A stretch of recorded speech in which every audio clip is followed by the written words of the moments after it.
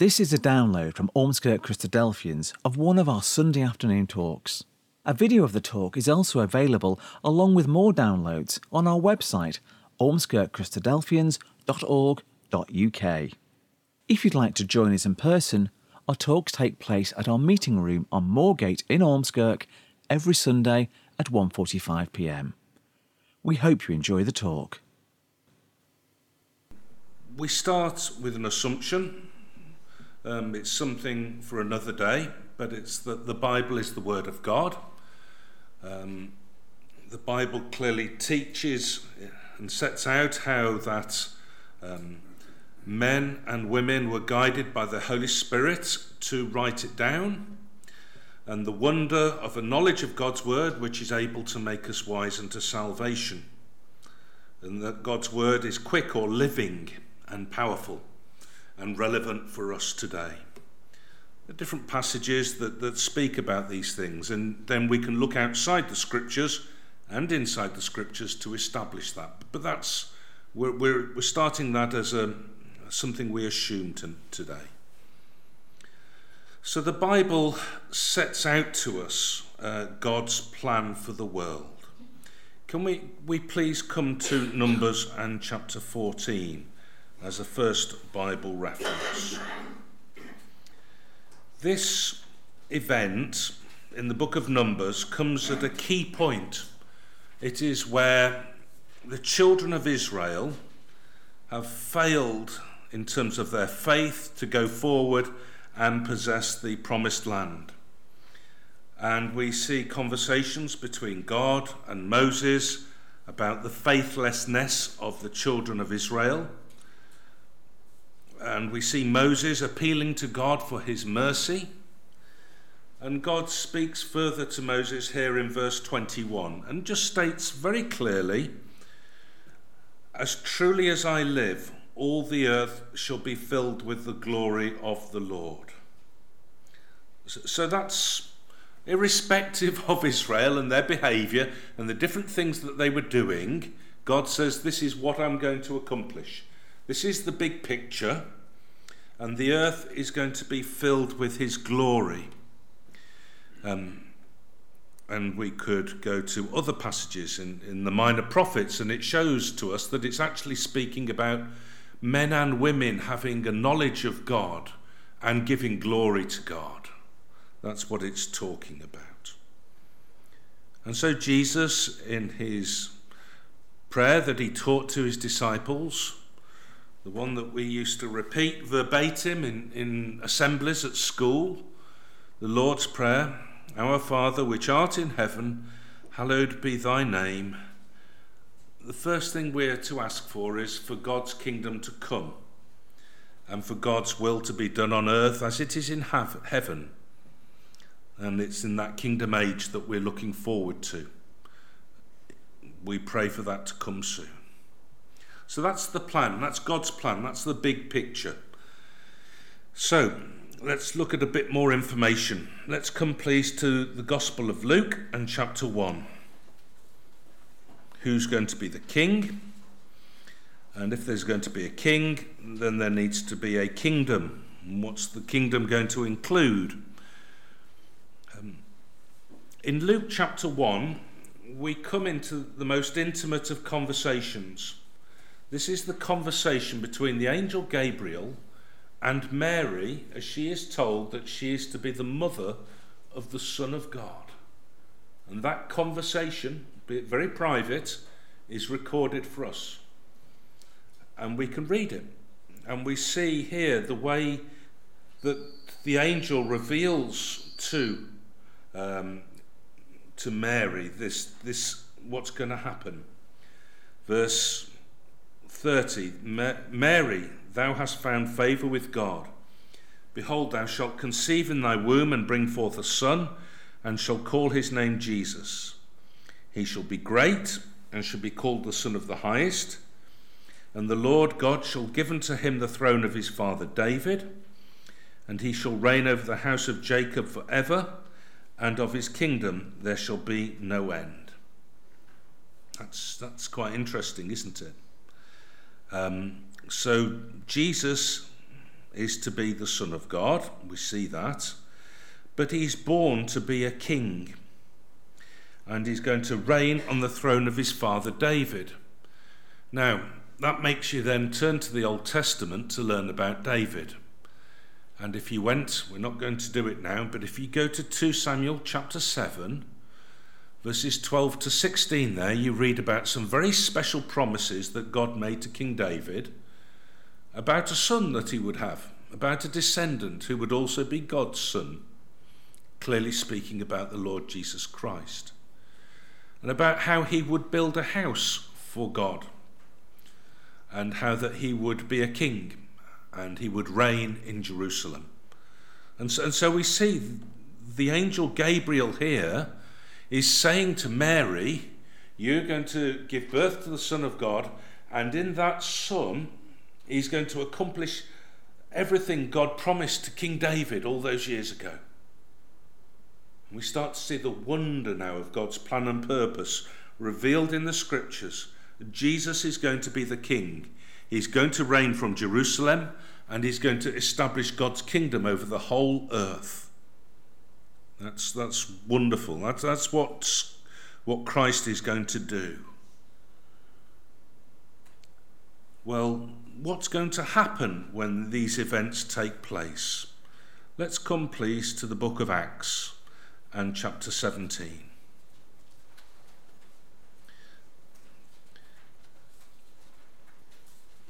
Here we see Paul preaching. He's gone to Athens in Greece, and if you like, it's the Oxford or Cambridge of the Greek world, and he's there doing some public preaching, and a good number of the academics have come out to listen to him, and they don't know about the God of the Bible. And so we see here Paul in this speech introducing them to the God of the Bible. And this is the God he preached to them. Verse 24, God that made the world and all things therein, seeing that he is Lord of heaven and earth, dwelleth not in temples made with hands. So Paul is introducing to them God and his plan and purpose with the earth. And that obviously culminates in the establishment of God's kingdom. And the relevance to them was whether they wanted to have a part of that. And so he's speaking about the events after the return of the Lord Jesus Christ to the earth to set up God's kingdom. There's going to be then a resurrection of the dead. Then there's going to be a judgment of both the living and the dead and those who have come to a knowledge of the gospel. And we see that being spoken of here, and then the establishment of God's kingdom. Verse 31, because God hath appointed a day in the which he will judge the world in righteousness, by that man whom he hath ordained, whereof he hath given assurance unto all men, in that he hath raised him from the dead. So, God has set a date. We don't know it, but he set a date when Jesus is going to come back and establish God's kingdom, and there will be a time of judgment. So this is what we're looking forward to. So this is what we mean when we say the kingdom of God is coming. This is going to happen. This is God's plan, and it's going to be accomplished on the earth. Well, what does that really mean? And I suppose one of the easiest ways is just to contrast it with life today. Just very simply to use a few pictures just to contrast the two ideas, what life is like today and what it'll be like in the kingdom. So we can get a bit excited about these things and start to wonder at this time and to really long for it. Okay, so this is what the world is like today. And one of the things we might think about is a lack of food. We might think about famines, and we wonder as to the reasons for these different things, and there's a whole host of them, aren't there? Maybe some of them are summarised there on the screen. The ideas of bad government, over-intensive farming, poor farming techniques, and deforestation, global warming, erratic weather conditions. And so we see that there's a significant number in the earth that don't have enough to eat. And we don't distribute the food properly or fairly. And yet we can go into our local supermarket and there's not just cheese on the shelf, there's probably about 40 or 50 different types of cheese on the shelf. And with incredible abundance. Well, what's it going to be like in the kingdom? Let's come back to that psalm that we read together.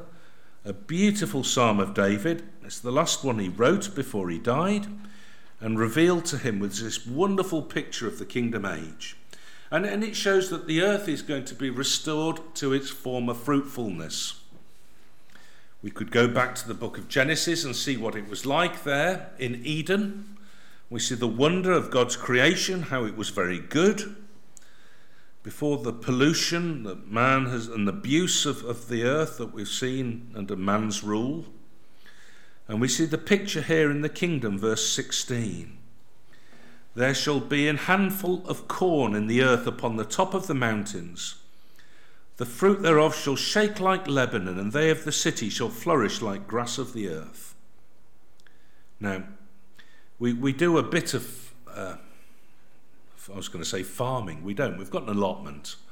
Okay? And things to grow need a lot of encouragement and a lot of work. A lot of manure, and try and encourage and develop the right type of soil. And what you certainly don't grow corn on the top of mountains, but it's almost a picture of the wonder of how the earth is going to be renewed, that even corn could grow in this fruitfulness on the top of the mountains. This is a wonderful picture of what the earth will be like. I'll read to you a verse from Amos, where it there speaks about this kingdom age. In Amos 9 it says, Behold, the days come, saith the Lord, that the ploughman shall overtake the reaper, and the treader of grapes him that soweth seed, and the mountains shall drop sweet wine, and all the hills shall melt. So this is, we're getting excited because it's nearly picking time for the soft fruit on the allotment. You know, we're looking at the raspberries and we've got this boysenberry that produces prolifically, so we're quite excited. And we get the one crop a year, and we try and freeze it and make it last. Here it's talking about incredible fruitfulness, though, that they're picking and planting and growing and picking and planting and growing, and this incredible cycle that just speaks of wonderful fruitfulness, doesn't it? What a wonderful time when the world will be transformed from what we see today, when there will be enough for everyone. We think about what the world is like in terms of disease. And there's all sorts, aren't there? What are the typical killers? And I think now of the continents, maybe of Africa and Asia, some of the poorer areas in this world, Central America, South America, and the killers, malaria, typhus, HIV, AIDS, these types of diseases. And some may come because of poverty. Yep, some are sexually transmitted, some through immorality. And there's a failure, isn't there, to deliver some of the basic health care that we take for granted with the NHS in this country. And some of the terrible problems with the different diseases. And what will the kingdom be like? Let's come, please, to the prophet Isaiah again. Isaiah's got some beautiful kingdom pictures. We'll come to chapter 35.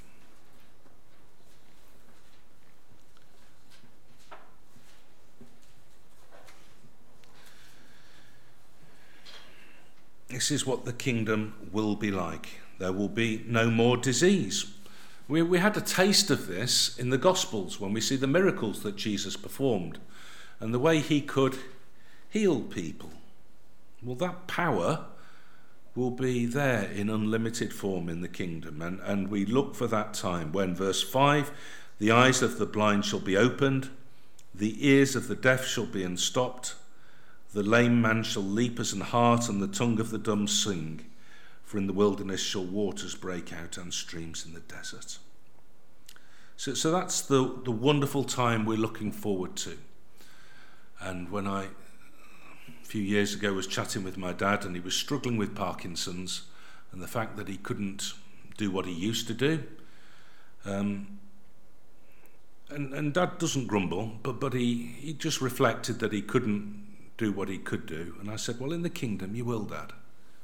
You know, he used to say he ran 100 yards in 10 seconds flat. Well, perhaps not, but he was fast.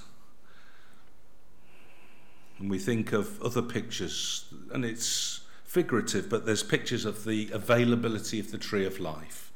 There's pictures of the leaves of the tree of life being for the healing of the nations, and beautiful pictures about life in the kingdom and God's power and the ability to respond to all these different diseases and man's human frailty that we struggle with today. Well, what the world is coming to.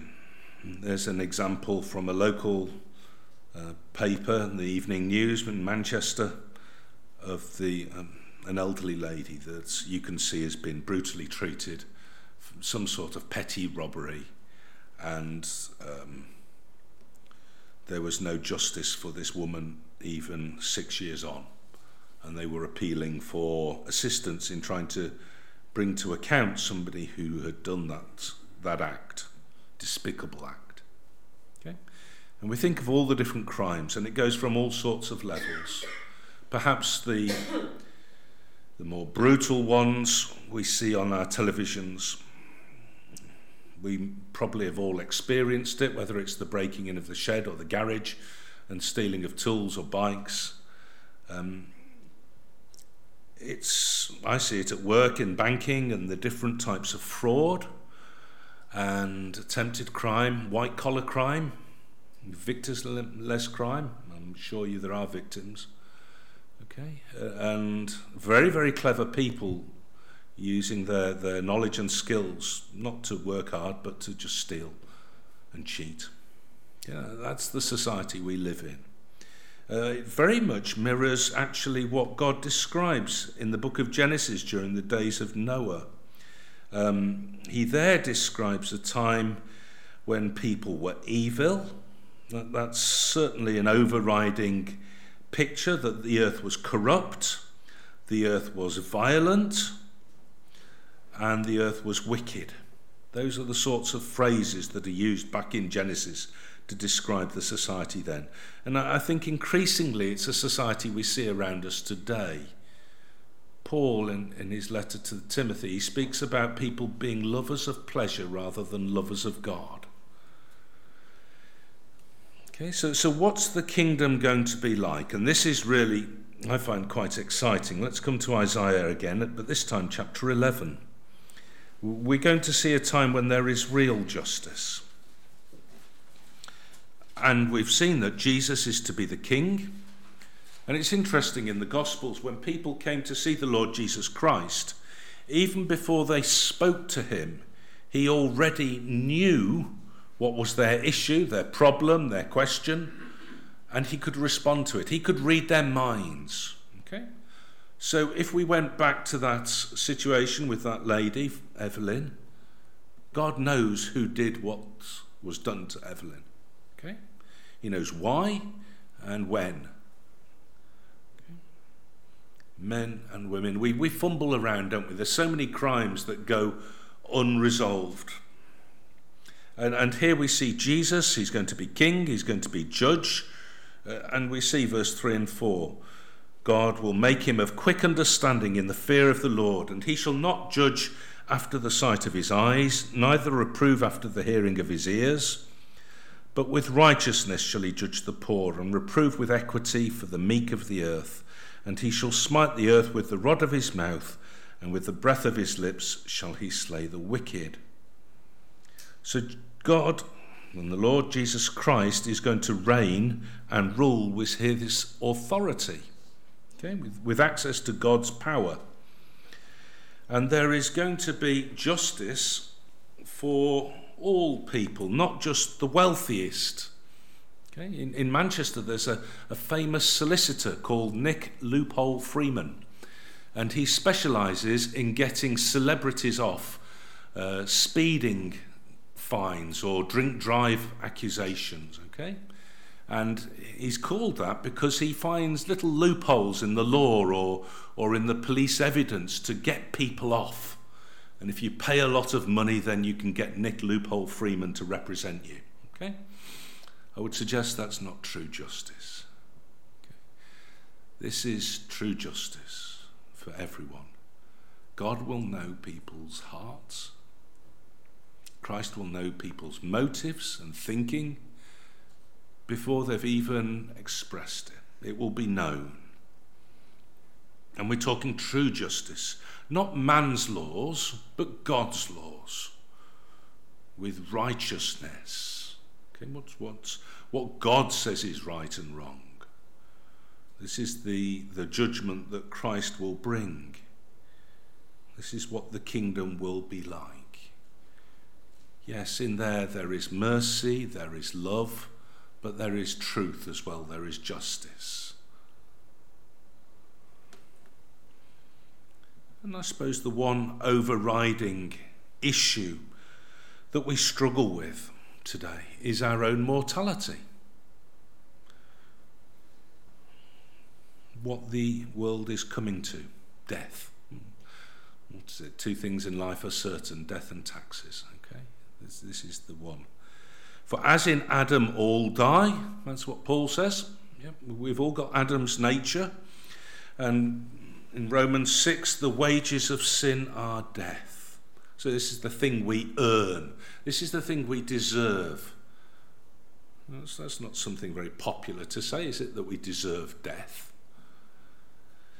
But that's the reality for us all. And it can be short, it can be long. What will the kingdom be like? And I suppose it's the opposite. And those two verses, as in Adam die, even so in Christ shall all be made alive. Yes, the wages of sin is death, but the gift of God is eternal life through Jesus Christ our Lord. Picture of a baby. Jenny, thank you. To make you think of life and the wonder of life. This is what the kingdom will be like. So, when will Jesus return? Okay, so that's what the kingdom of God is going to be like. It's going to come. This is the wonderful time it's going to be like. When's it going to happen? And of course the answer is, I don't know. Christ said in Matthew 24, that day and hour knoweth no man, not the angels of heaven, but my Father only. But God does know. We don't know the day, but God does. And God's plan is sure. Can we come over, please, to 2 Peter chapter 3?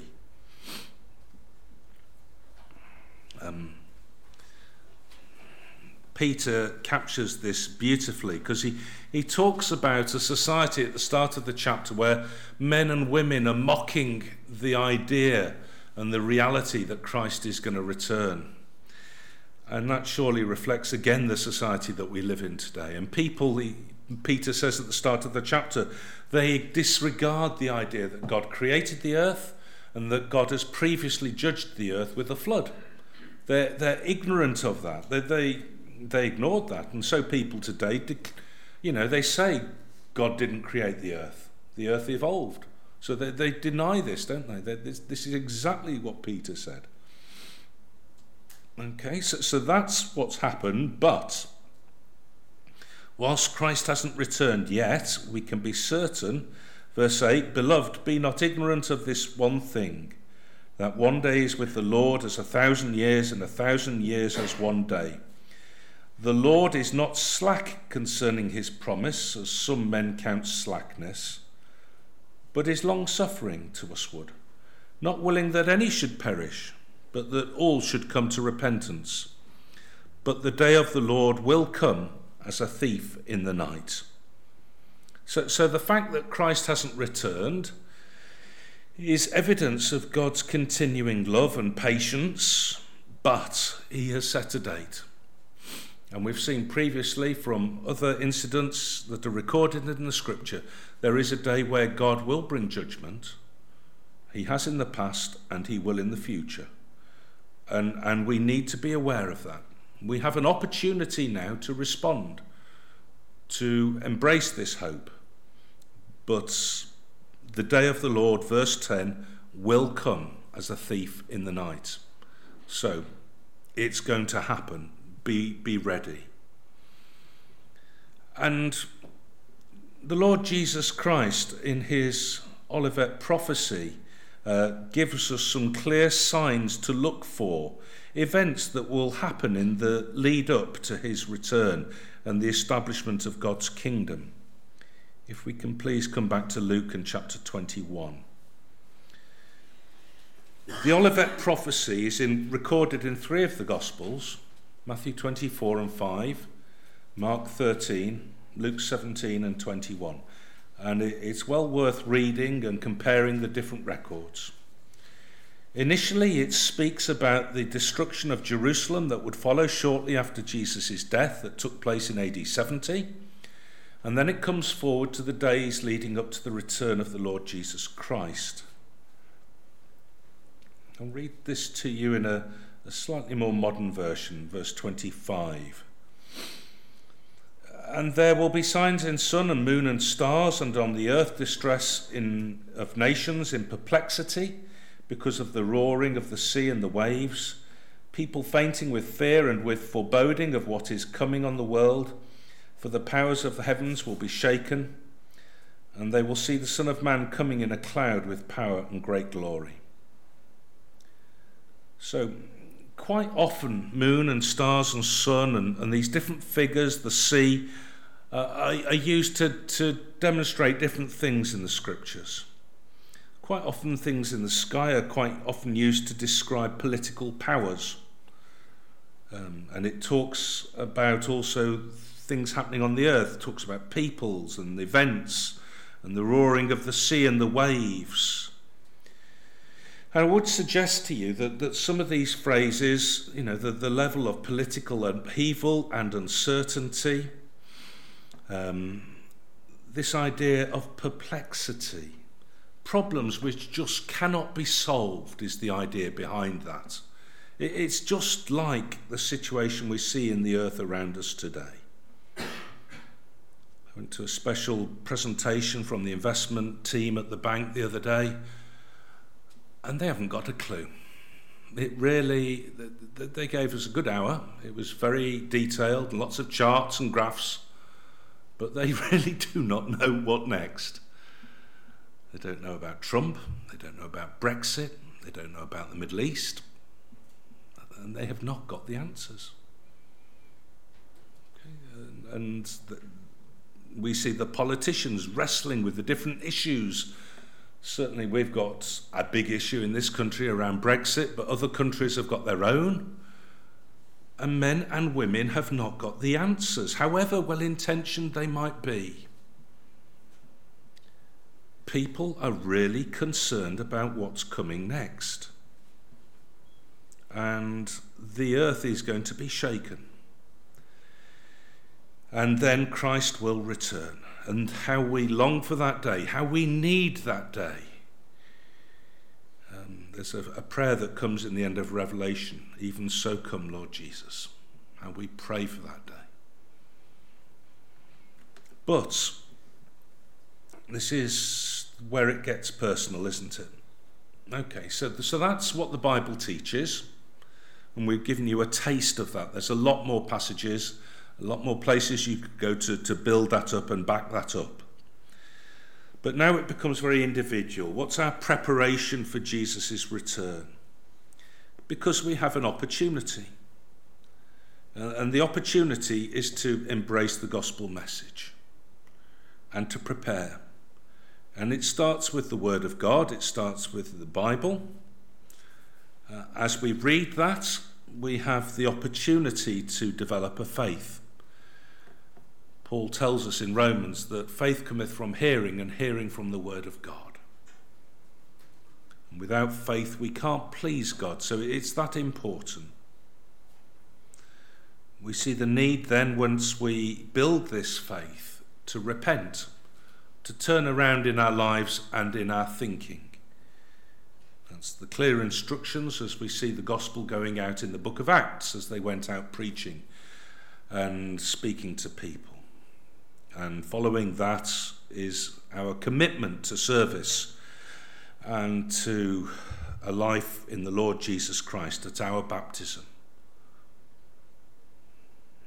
Clearly, Jesus tells us the only way to salvation is through adult baptism. He that believeth and is baptized shall be saved. And then it's a life in service, following the example of the Lord Jesus, and a life given to God, mindful of what he has done for us. Can we, by way of conclusion, come to the book of Lamentations? And Lamentations chapter 3. Not a book I would suggest we often go to on a Sunday afternoon, but this passage is beautiful, and it really speaks about the individual challenge to each of us.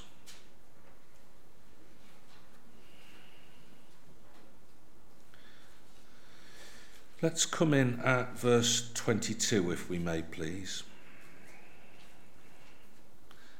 Lamentations chapter 3, verse 22. It is of the Lord's mercies that we are not consumed, because his compassions fail not. They are new every morning.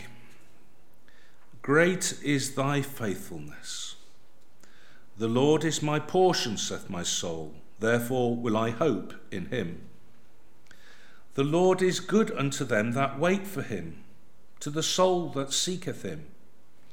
It is good that a man should both hope and quietly wait for the salvation of the Lord.